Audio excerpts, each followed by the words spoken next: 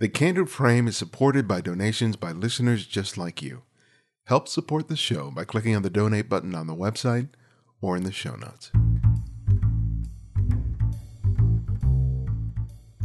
This is Ibarian X, and this is The Candid Frame. Welcome to episode 300, and thanks to all those people who have sent me some very lovely messages leading up to this episode.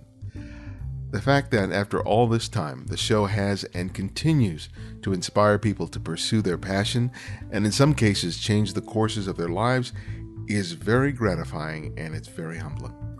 So whether you've been with us from the very beginning or have just found us, I want to thank you for joining me on this journey. Now, when I was working as an editor at several photo magazines, I had the opportunity to interview a lot of photographers. Those interviews helped lead me to do this show, but one of the conversations that I most enjoyed back then was with today's guest, Lois Greenfield. Now, Lois is known as a quote-unquote dance photographer, but that really doesn't capture what she does. Her subject is really time. And as abstract as that sounds, when you look at her images, it immediately makes sense, and beautifully so. Her new book, Moving Still, is a collection of her recent work capturing motion, time, and the human form in ways that are nothing short of amazing. I love lingering on her images because she brings such subtlety and nuance to her photographs that are captured at 1/2000th of a second, and I find that inspiring. And I think you will too.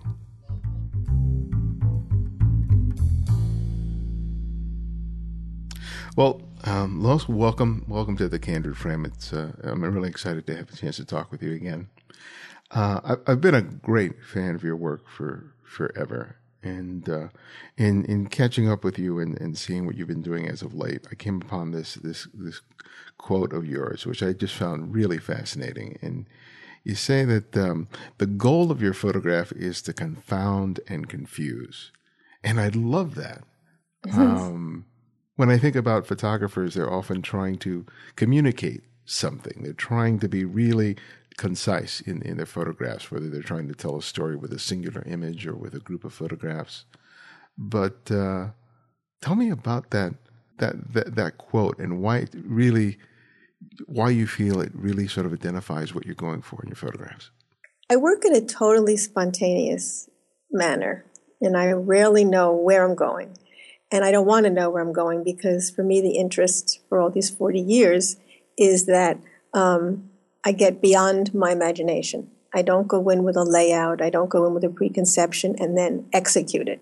That has no interest to me. So the fascination for me is to just start somewhere and see where we end up. And that's, a process of the improvisation I do with the dancers and the lighting, the props or whatever. So I really don't have a fixed goal in mind. And when I say something which is absolutely true, such as I want to confound and confuse, it's a retrospective opinion on what I made without any forethought. It's just totally, I don't know where I'm going. And but then when I look at the pictures that result from this process of collaboration with dancers improvising for me, then I see the result and I say, well, I don't understand this picture. What is it?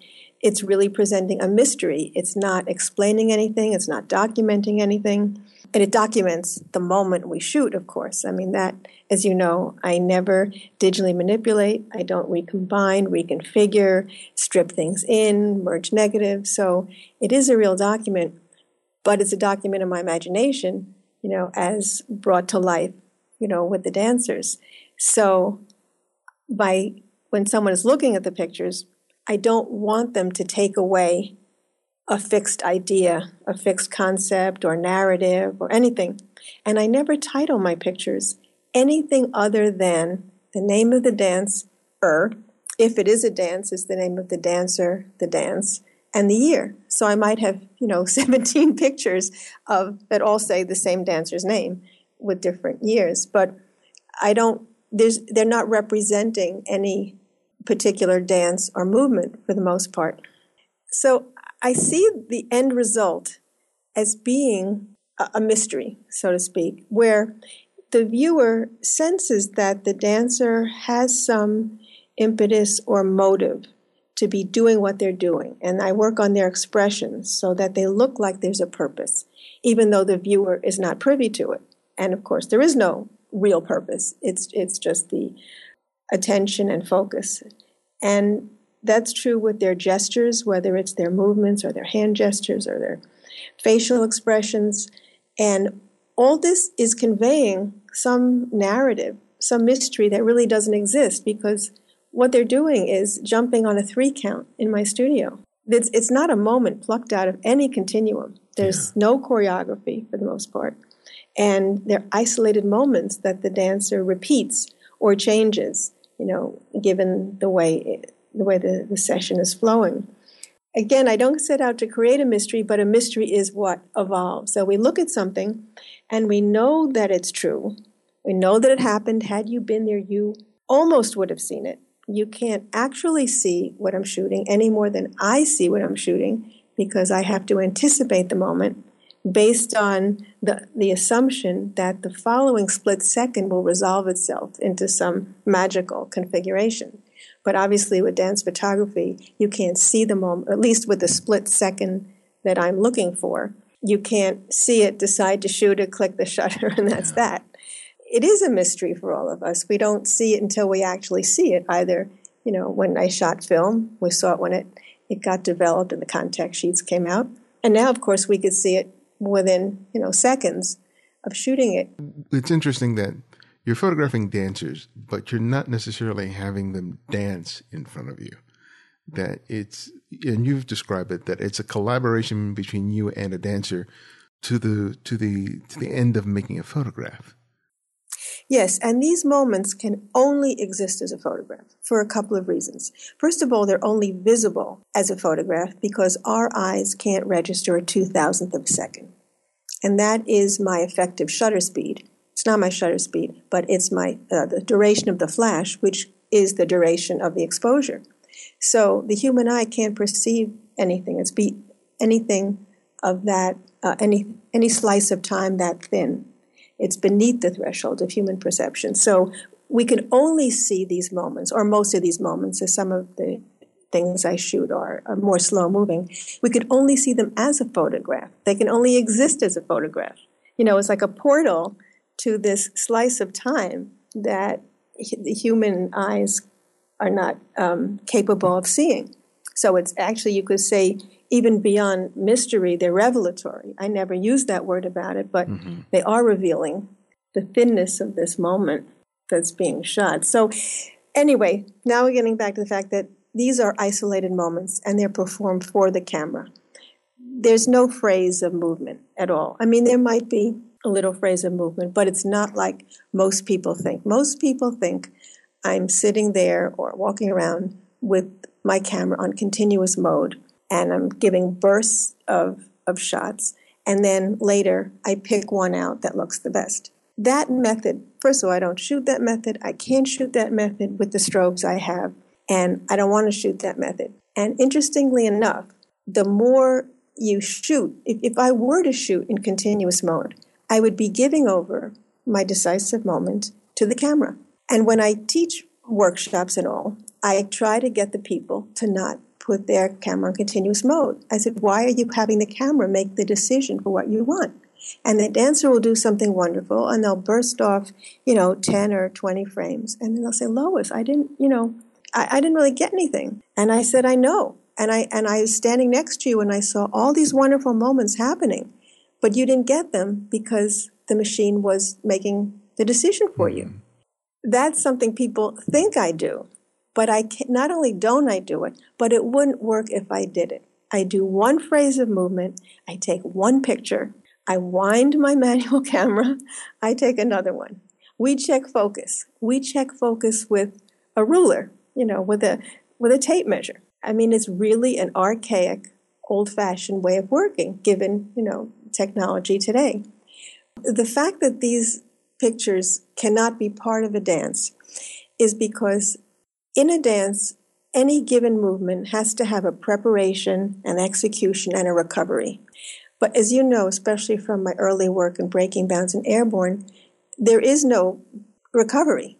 Someone does something and they land by the grace of God and pick themselves up and brush themselves off and do it again. So the moments that I tend to shoot could not be retrofitted into a dance because there's no continuity and there's no way for them to get in and out of these movements. And it's fascinating the way the dancers adapt to that because they're not used to working like that. They're used to be given a fixed choreography that they will enact according to a fixed interval of time. And with the music, I only put music on for their spirits because they're not really dancing to music. They're just isolated incidents. But it takes a while for the dancer to adjust to doing that. And then, of course, they're my collaboration. They're my collaborators. We're partners in this venture. I can't over-direct them. I don't want to under-direct them. I want to see what comes from them and where it goes. I don't want to impose on them some abstract concept that may not work out. We're both, just peeling the onion or unfolding something. But how do you discover that sweet spot? Because, like you said, you're not working from a shot list. You're not working from a sketch. Really are dependent on the dancers themselves bringing something to the table, but you still have some sense of vision. Can you give me an example of how you came together with a dancer and achieved something together that otherwise wouldn't have happened? Well, first of all, I can answer the question about the sweet spot. Because timing is everything. I found, and this is just an instinctive thing, that I was shooting either a little bit before the alleged peak moment of a movement or after. And most of the time, I shoot after. If you shoot before, the dancer is striving and on their way up to a position or up to a movement.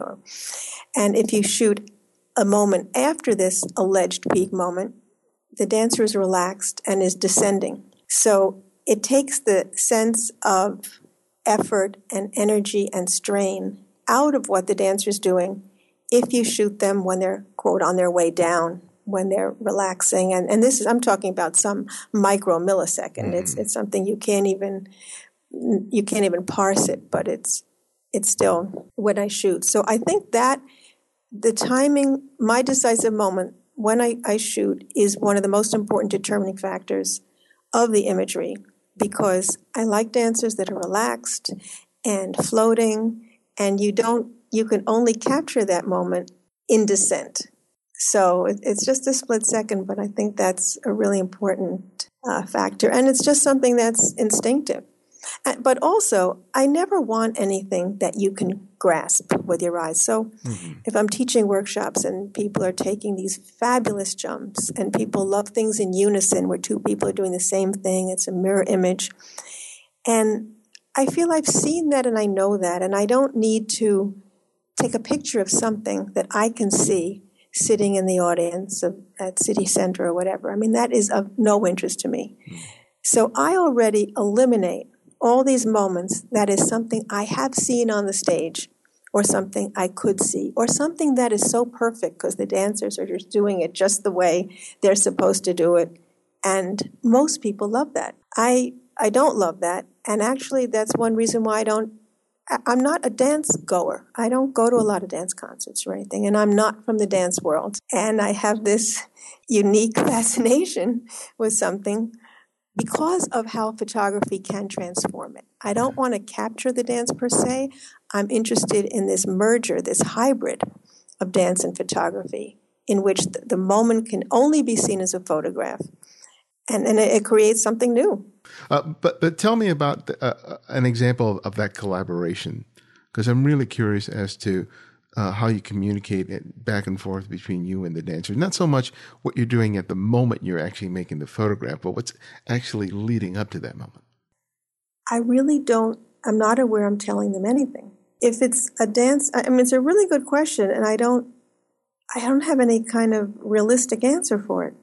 If it's a dancer I've worked with for 20 years, and in my new book, Moving Still, there is a dancer I've worked with for 20 years.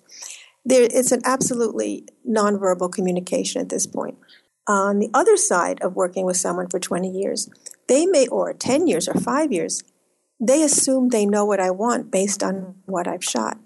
And I don't want that anymore.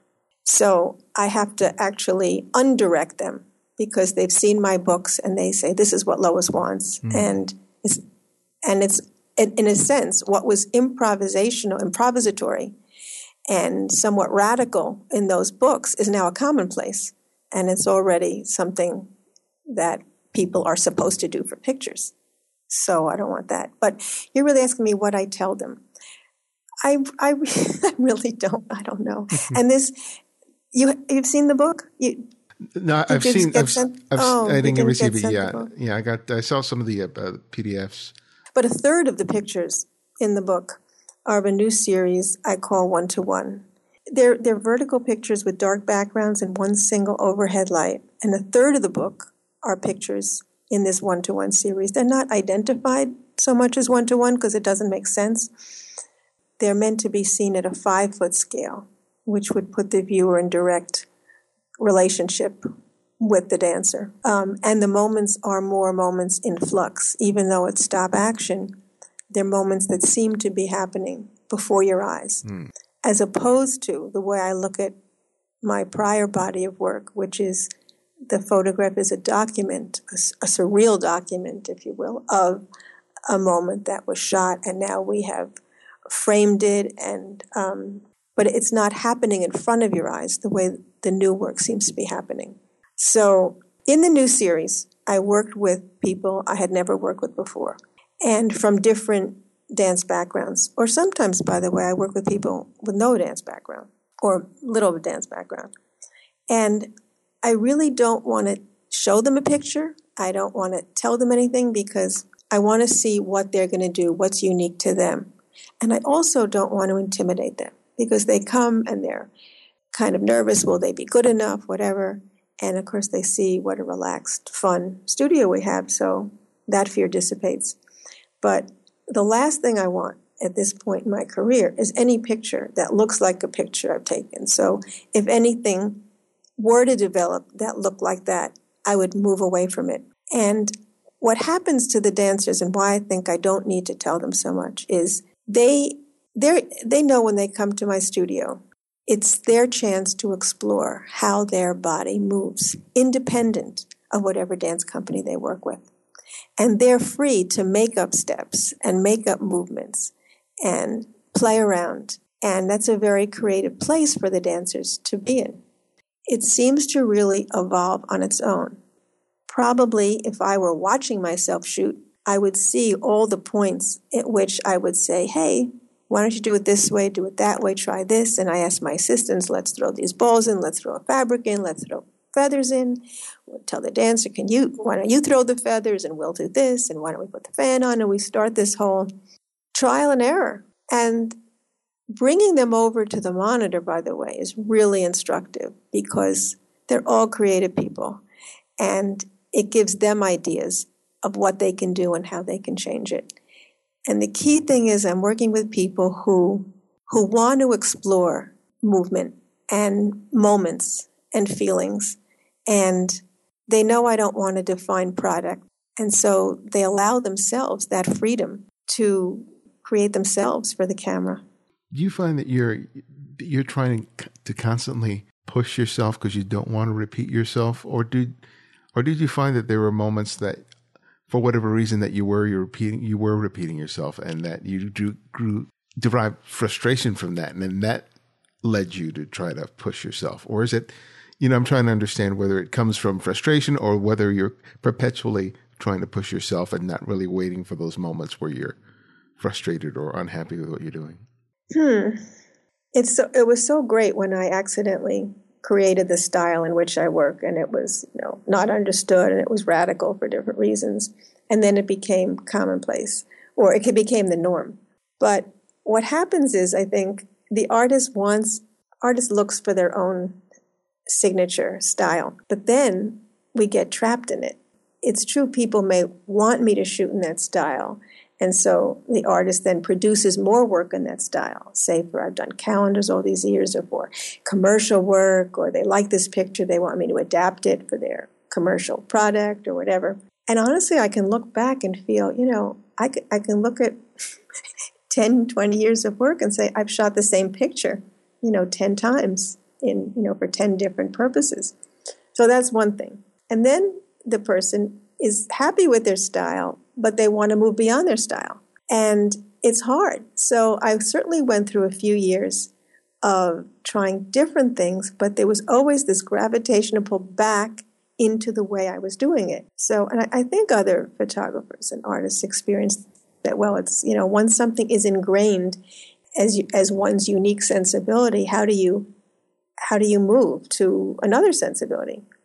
Finally, I chanced on this other approach, which I think is very different from the first one or the second one, which is more about the dancer succumbing to gravity or pulling away from gravity or eternally floating weightless, without gravity. And I'm definitely not, I think you also the idea becomes saturated. So in my mind, I've done it and I just don't want to do it again. And it's also a way to weed out what you don't want in a shoot.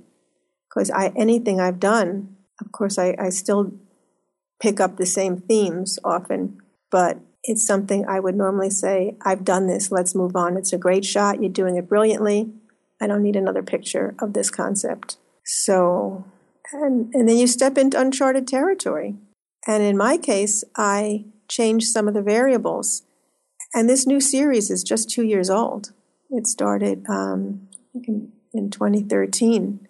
And I decided that I would make a series with all the elements the same, as opposed to the rest of my body of work, where each time I go in, I try to make it different, lest people think all my work looks the same.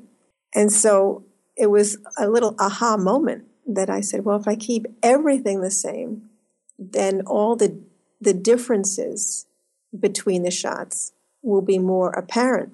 So I just reversed everything. I made a dark background with an overhead light and making it vertical, which means the dancers were not going to travel laterally. Mm-hmm. And they're all going to be solos. And I'm thrilled with it. I'm really thrilled with it. And they're all very different, actually. Even just the change of lighting makes it very different. I want to go back a little. You started your career as a photographer, as a photojournalist. You were doing a lot of work in Boston and eventually in New York. But it was a presentation by Dwayne Michaels that really was a catalyst for your path as a photographer. Tell me about that, what you heard and saw when you heard that so early in your career and why it made such an impact on you. What had the most impact on me was not actually the photographs, but what he said. So he was speaking at MIT, and I went to hear him. And of course, MIT was, with Minor White and the zone system and all that. And Dwayne was shooting 35 millimeter. And a student would say, well, do you shoot the zone system? And he'd say, what's that? And everyone would just, freak out. And he said, if all your life means to you is water running over rocks, which was a prevalent subject in the early 70s, then photograph that. But he continued, but for me, for Dwayne Michaels, the moments I want to photograph would not have existed if I hadn't created them.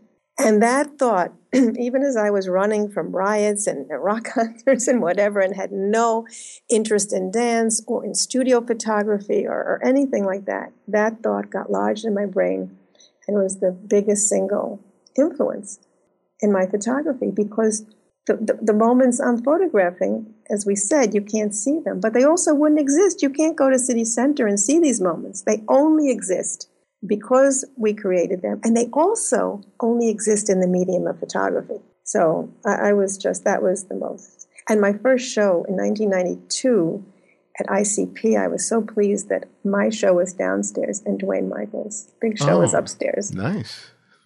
Yeah.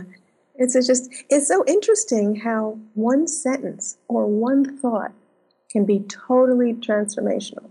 But actually, too, I had this problem of photographing someone else's art form, because when I started to get assignments to shoot dance, I was acutely aware that I was photographing a work of art made by someone else. Now, obviously, the photographer has more say, so to speak, in photographing a moving dance than a photographer who's photographing a Picasso canvas. But I really felt I'm documenting someone else's art form, which is fine and dandy, but it wasn't what I wanted, because I wanted to create a fusion or a hybrid, to have these two media, duke it out, or, go hand in hand, because everyone says dance is so photogenic, and it is, of course. But if you think about it, there's a dynamic tension between a medium that wants to, stop things, and which is photography, and dance, which wants to have movement go, and according to the rhythms of music, and the camera has no rhythm of music. We have our guillotine shutter, and then we take something that's happening in 360 degrees of space and transpose it into a two-dimensional square, rectangle, whatever. So, they're absolutely antithetical, and it would be, you would think, a combative relationship. But because dance is so photogenic, that people think they go hand in hand. And that irritated me, because I wanted to have I wanted the tension that would be created by putting two media together that really didn't fit together. Did you have a specific moment or a series of moments that when you realized that you had gotten there, that you were able to create images that were unique to who you were and how you saw, rather than a documentation of someone else's artwork? When was a moment when you realized that you were bringing your own unique voice to what was happening in front of the camera? I started experimenting with strobes, which I never studied photography or work with them, but I wanted to see what would happen with personal collaborations and not just shooting dress rehearsals. So what happened was that in using these strobes, I borrowed a Hasselblad camera, which is a square format, and it's a very unnatural way of seeing, frankly, I think. In a square, I think we see in horizontal rectangles. And it's also not conducive to photographing dance, which certainly happens on a rectangular format. So what happened was, I work with dancers and I ask them, do not dance. Let's just experiment. Let's, just jump around, nothing with costume, nothing with choreography.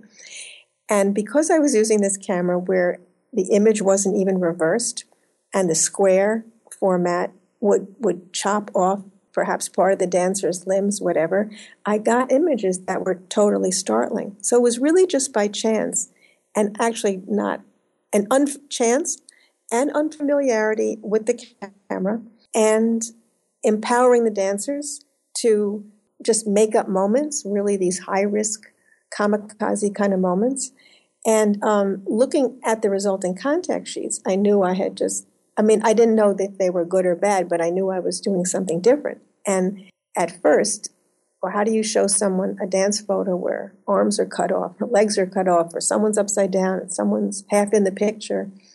But luckily for me, people like that. And I had sort of invented something new quite accidentally. You said earlier that one of the things that you're not doing is capturing the peak moment, that you're looking for the moment right before and right after. There's something else that you said in which you say that that you're choosing a moment that you haven't seen yet.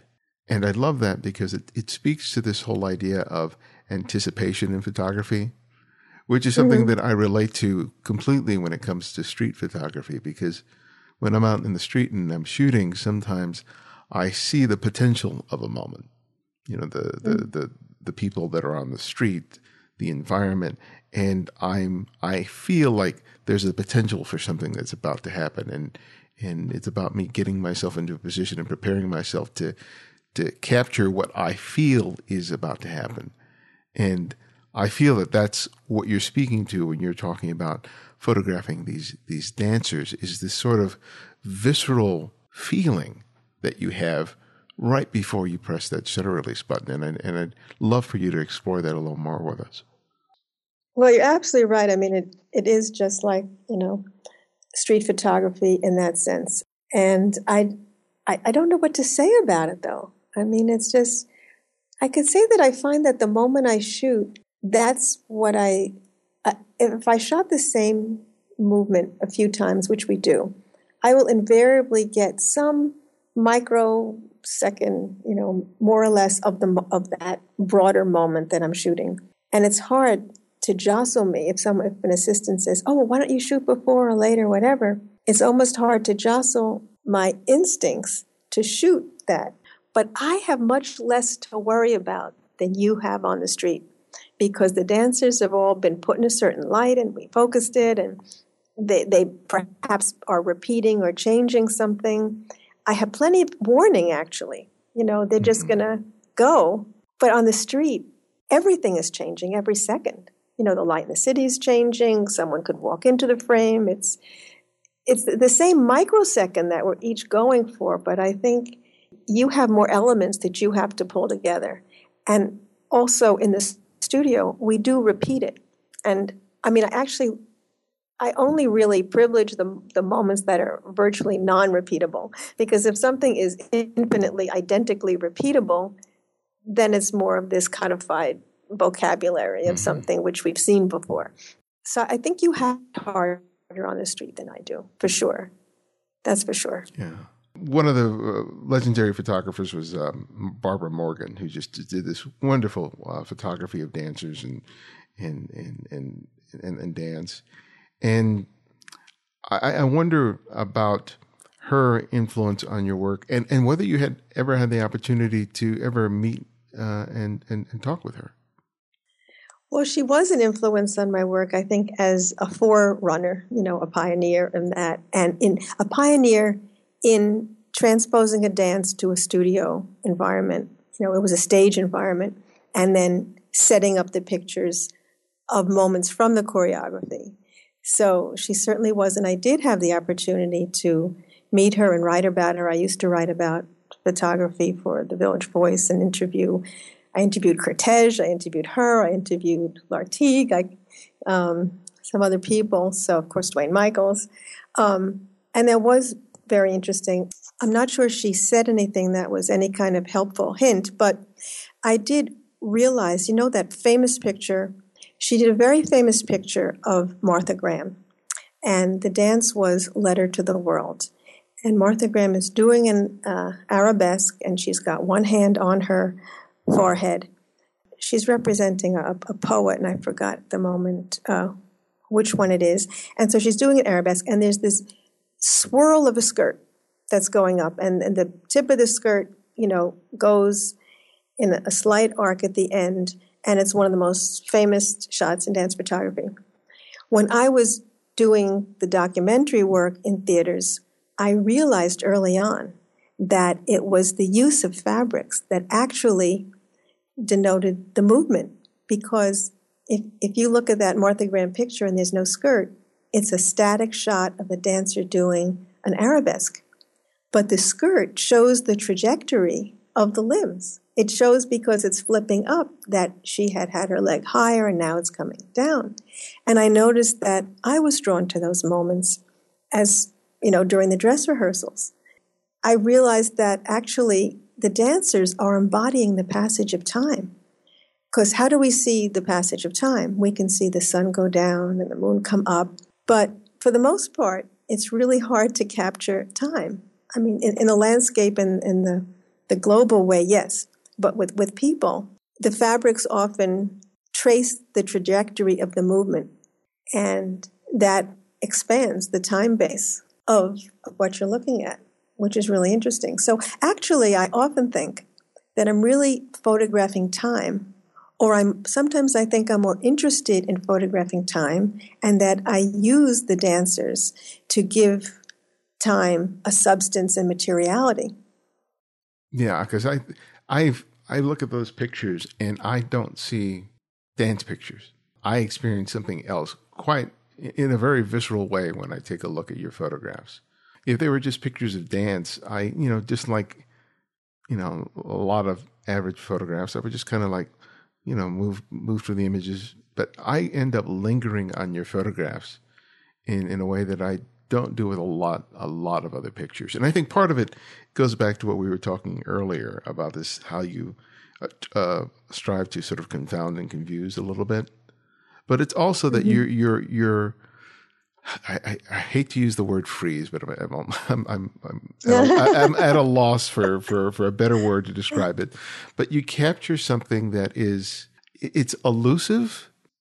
There's something magical about it because you reveal something about the moment, as you said, that is impossible to see with the human eye. But I know that's there, and I'm just so captivated by the fact that you are able to see in that way. Because I think photographers are often trying to capture slivers of time. But when I take a look at your pictures, it seems like you're just a wonderful artist in terms of like a painter or a sculptor that is putting together all these small, infinitesimally small elements together and making something really beautiful. And I know you're only working at 2,000th of the second, but it seems so just masterful in terms of how it's all put together. There's no question. Thank you. Yeah, sometimes I feel it's just like I'm working in a sandbox. I had skipped kindergarten, and I've been making up for it ever since. That if I had that year at a sand table or water table, I might have become a lawyer like the rest of my family. But I think I have this strong need to play and experiment and make a big mess, throwing things. And I also don't like to plan. I mean, it's actually the way my psyche is structured. I think I scramble a lot of things, and as opposed to being linear or in my thinking. So during a shoot, it's I always describe it like a careening vehicle, actually, where we don't know where we're going. We go down, some path, and then we're stuck, and then, somehow, but wherever we end up, we don't know where we're going. We don't know how we got there, but by the end, it's where we were meant to end up. Yeah. So that's a sort of crazy way of saying it, but what I'm trying to say is you were saying how these images come, maybe because it's a non-linear experience. And it's also, I mean, frankly, it's in the hands of the gods. And I'm using gods in the plural. Yeah. Because if you throw a fabric or we have these styrofoam balls, we throw whatever it is, you can't control it. It's not a still life. You can't tell the ball where to be, and you can't, you can't tell the dancer exactly be this when the scarf is that way.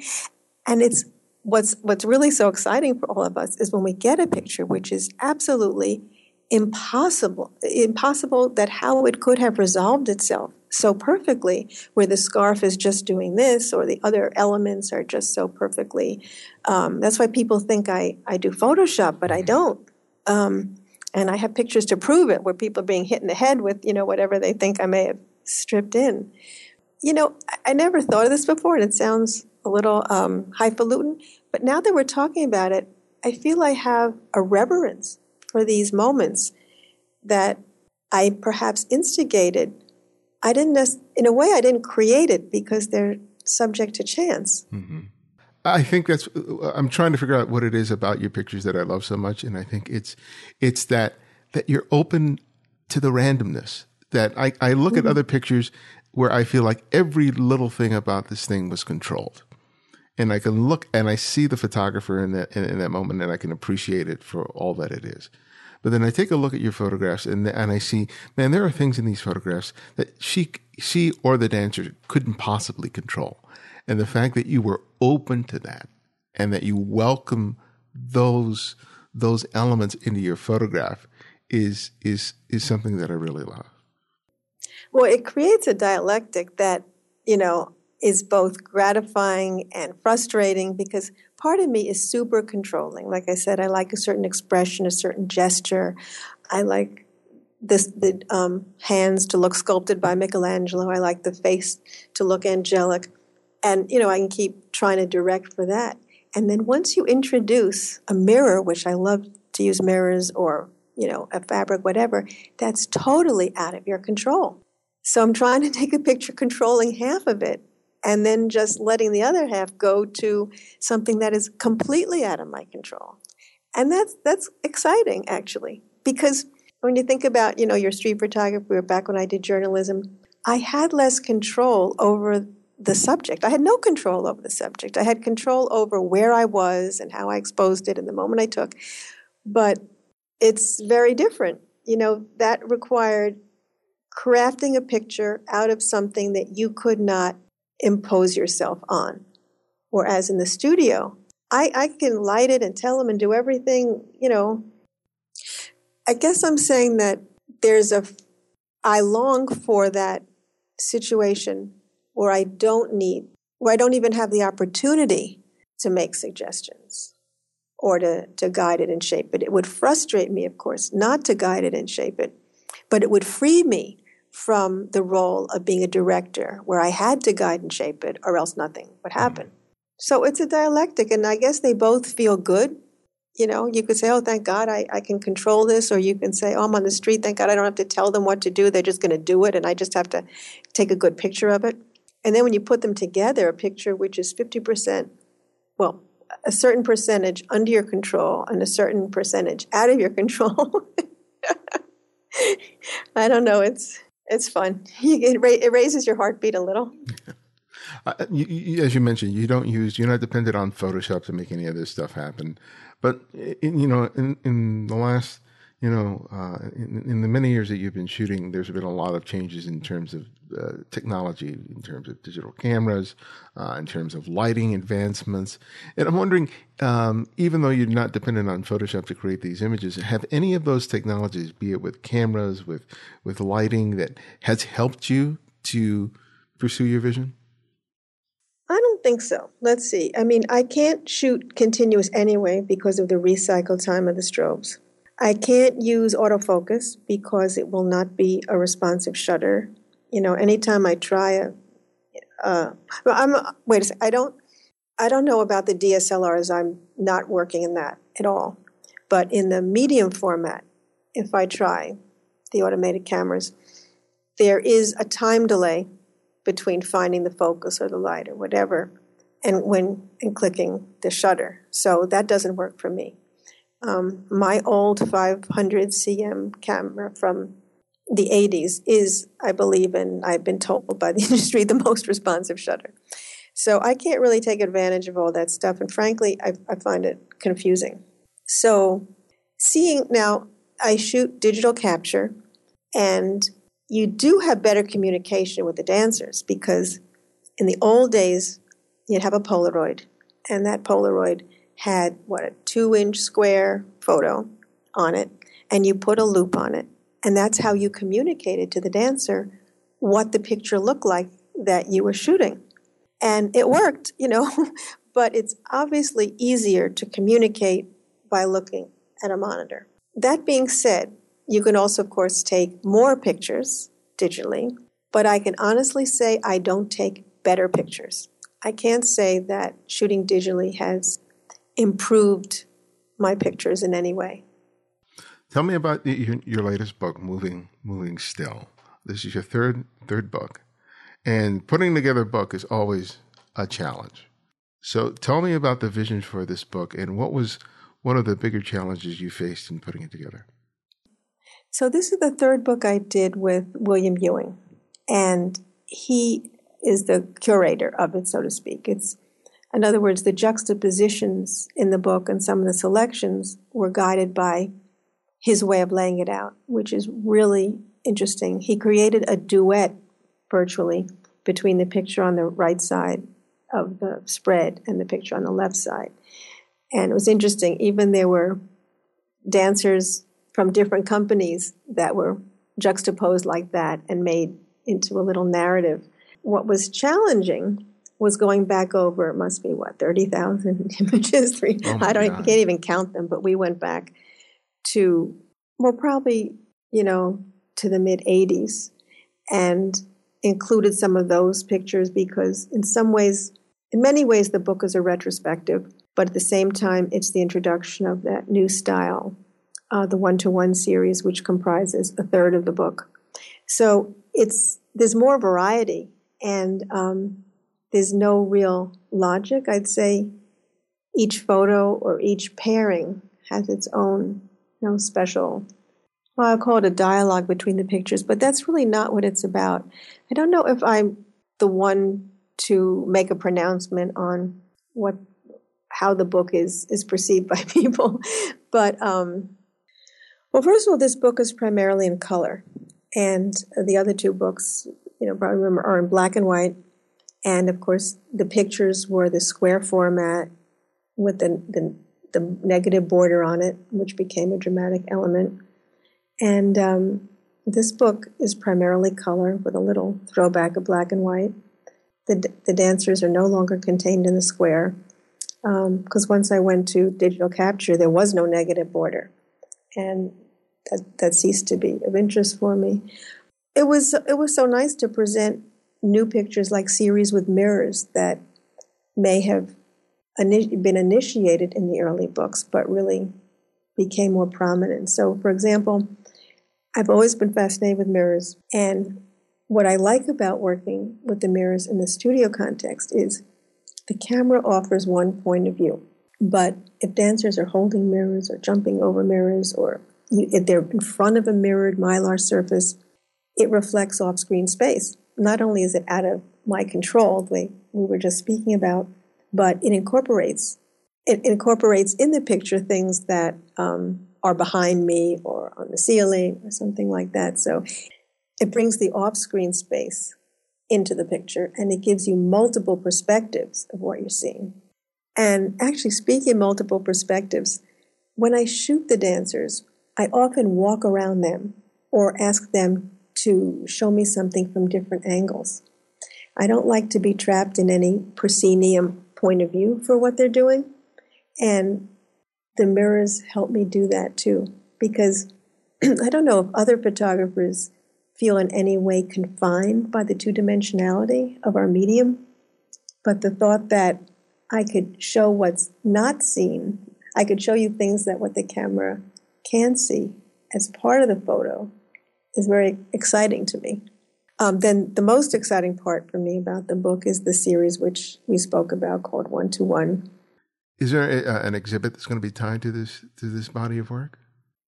Yes, there's. I don't have the places and the dates yet, but it's called the Foundation for the Exhibition of Photography, and they're going to be in charge of creating a touring exhibition for it, which will be all vertical, 5 foot, hung on horizontal poles. And well, I hope to see that if it comes out here to the West Coast, because I've had the opportunity of seeing some of your prints, like at the trade shows, and it's one thing to look at a screen or even in a book, but when I have a chance to stand there in front of a print, it's just a wonderful experience, and especially these images printed big like that. That's I'm sure that's going to be a treat for a lot of people. Well, the fact that you get to see detail and texture and touching, and you enter the dancer's space, but I definitely selected fabrics and other things that are very tactile, and they do look best as a print. I mean, there's no doubt. I mean, photographs are very vibrant on a computer monitor, but when you're actually looking at a print, I think it takes on another dimension. Are you still having fun doing what you do? Absolutely. If I weren't having fun, I would have stopped. I certainly would have stopped. There's a lot of work you put into it, but I'm curious as to what keeps the joy in it for you. The joy is it's always a discovery. Like I said, if I went in with a plan and then I executed that plan, I would be bored. But the fact that every time I go in, invite a dancer in, and we start working, I have no idea what the picture will be. It's discovery.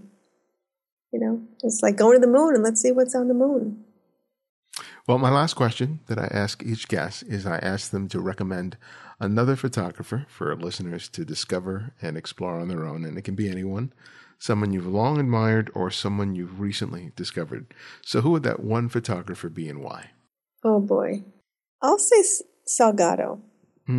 Sebastian Salgado. And yeah. His early work. Well, first of all, I love and admire photojournalism.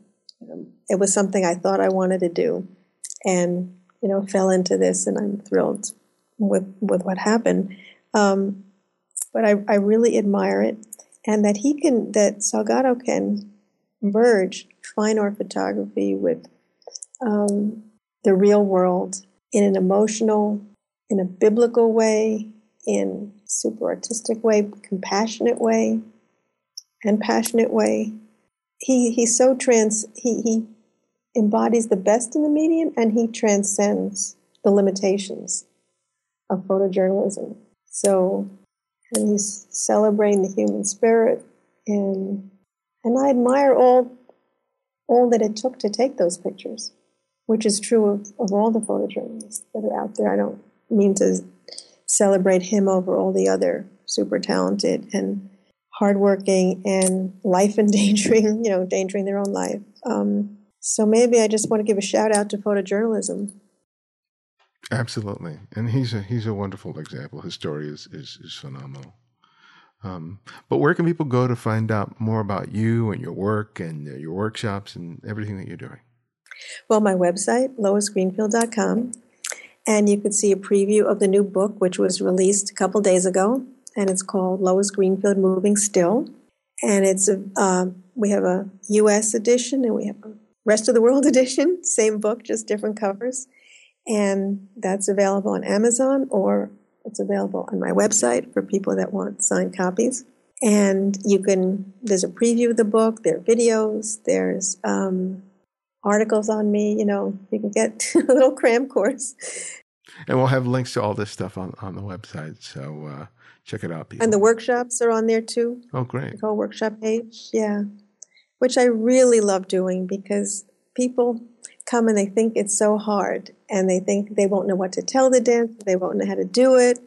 And by the end of the weekend, they have discovered they can do it. It's not, a mystified process. It's nothing that they can't do, and what they do will come out of joy. And it's much easier, than they thought. And so that's always fun. I think anything any of us do that helps other people find their creativity is very important. I mean, people that create want to share the joy of creation. Well, that's awesome. Well, Lois, thank you so much for making time for me today. And you're very busy. Thank you. Thank you for sitting down with me today. I really appreciate it.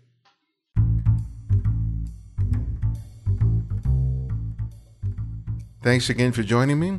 If you buy Lois Greenfield's new book, Moving Still, use our Amazon affiliate link in the show notes. You'll get a great price on the book and help to support the show.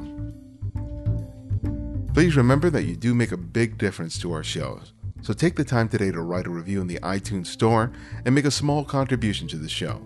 It goes a long way. To access our complete archive of interviews, download the free Candid Frame app, available for Apple iOS, Android, and Windows 8. Links to each can be found in the show notes and the website at thecandidframe.com. The Candid Frame's audio engineer is Martin Taylor, who you can find at theothermartintaylor.com, and our music is from Kevin MacLeod, whose royalty-free music can be found at incompetech.com. The Candid Frame is a member of TWIP, a network of photo-related podcasts. You can find more great shows on your favorite topic by visiting thisweekinphoto.com. And this is Ibarionex, and this is The Candid Frame.